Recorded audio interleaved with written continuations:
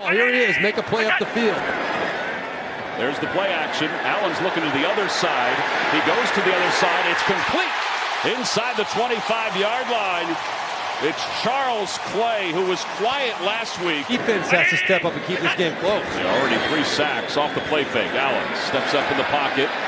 Dumps it up to the near side. Zay Jones up to the 30. It's a gain of 5.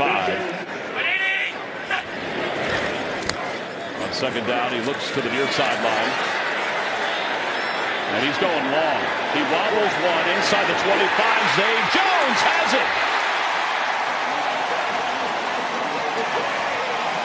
He's here because he's a gunslinger. John Elway used to do that kind of stuff all the time. Just throw it up for grabs down late in the game or at the end of the half. Try and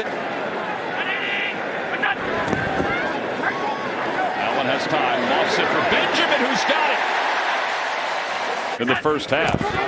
On third down, pass is complete for a first down. That's Logan Thomas. Quarterback knowing this guy's here to replace him. 2:25 and counting to play in the fourth quarter.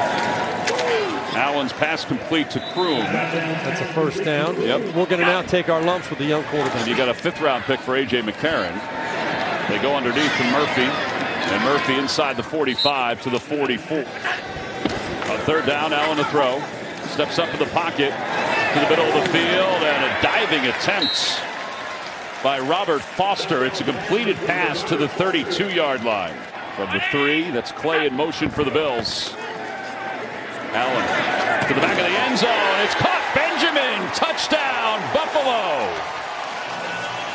Well, that's the exact play that we watched over and over again.